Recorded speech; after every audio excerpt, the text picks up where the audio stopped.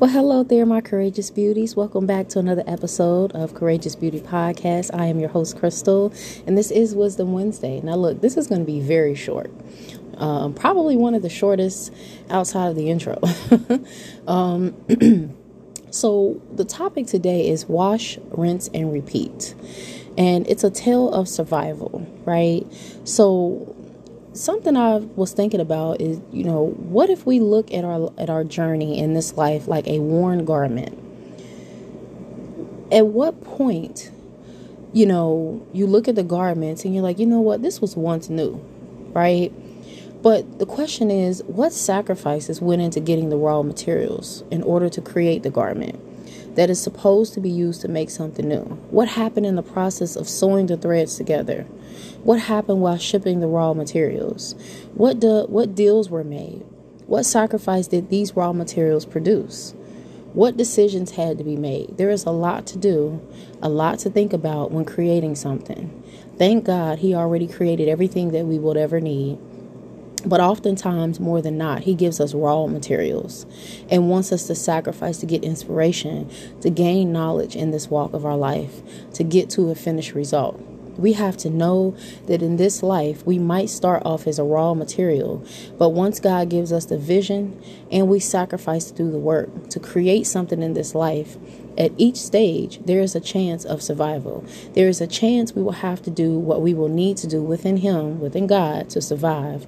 Just like that shiny new thread used to create the garment of your life, you see a stubborn stain. What have we been taught to do? When you see a stain in your garment, wash, rinse, and repeat until the stain is removed, right?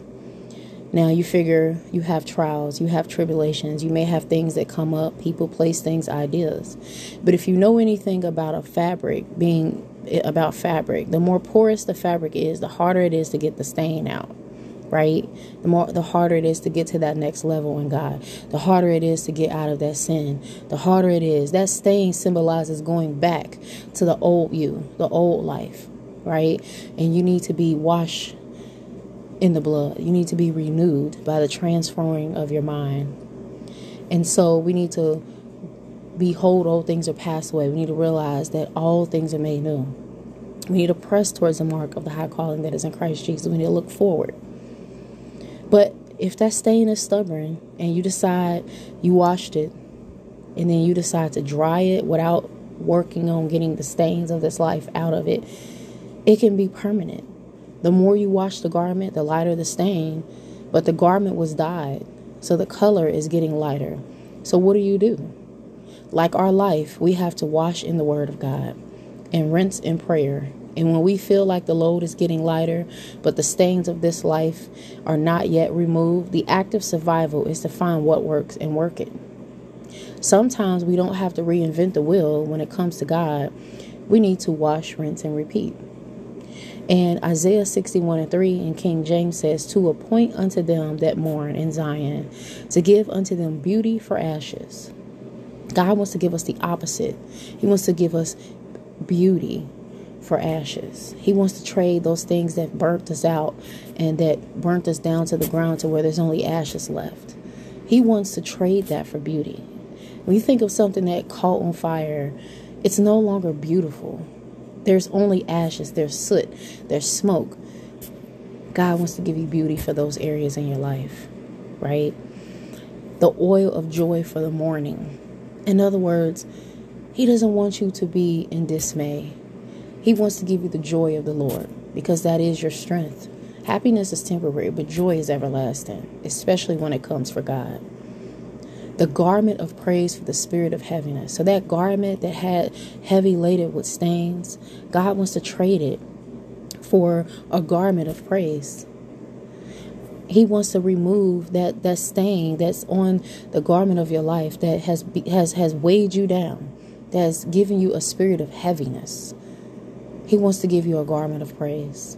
So it's not that He doesn't want you to have a garment. He just wants it to be a praise. It's literally, your praise should be something almost like you wear. It's almost like breathing. That's how your praise should be. As easy as you put your clothes on or off. That's how your praise should be. On or off. Whether you are in a spirit of heaviness, or whether you're in you have the oil of joy. And the reason why I said joy. The reason why joy is synonymous with oil in this sense is because joy spreads, and so does oil. So when you think about how the oil flowed from Aaron, he was the priest, and he would anoint himself, symbolic of the anointing, from the top of his head to his beard, to his breast, to his skirts, to his feet, because the anointing flows from the head, from the Father, the Son, and the Holy Spirit. That is how your garment will be. From the top of your head to the soles of your feet, you'll have joy for the spirit of heaviness, that they might be called trees of righteousness. If we're anchored in the Lord, our roots are in Him, we have no choice but to stand strong in Him and to be a tree that won't be tossed by every wind of doctrine. You won't have itching ears seeking a word from others, from man, because God will give you what you need. You won't allow the cares of this world to throw you off your path. You won't be glorified in yourself, but in God, right? So those that wear the garment of praise instead of the spirit of heaviness will be called a tree of righteousness, the planting of the Lord, that He might be glorified.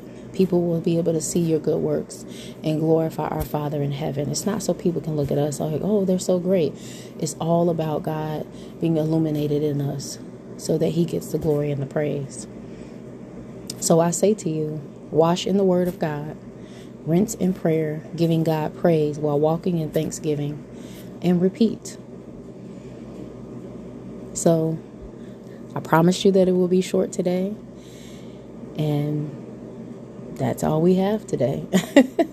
Sometimes it's just simple and sweet to get to that wisdom that God has for us. So I really hope that this helps you today to realize when you're washing your clothes, think about praying. Think about the Word of God. Think about your praise. And think about putting it on repeat, just as you would your favorite song. Keep your praise locked. Keep the Word of God locked. And it will continue to cleanse you from the inside out. So until next time, I love you. Thank you for listening to another episode of Courageous Beauty Podcast. Again, this is your host. You have a wonderful day. God bless you.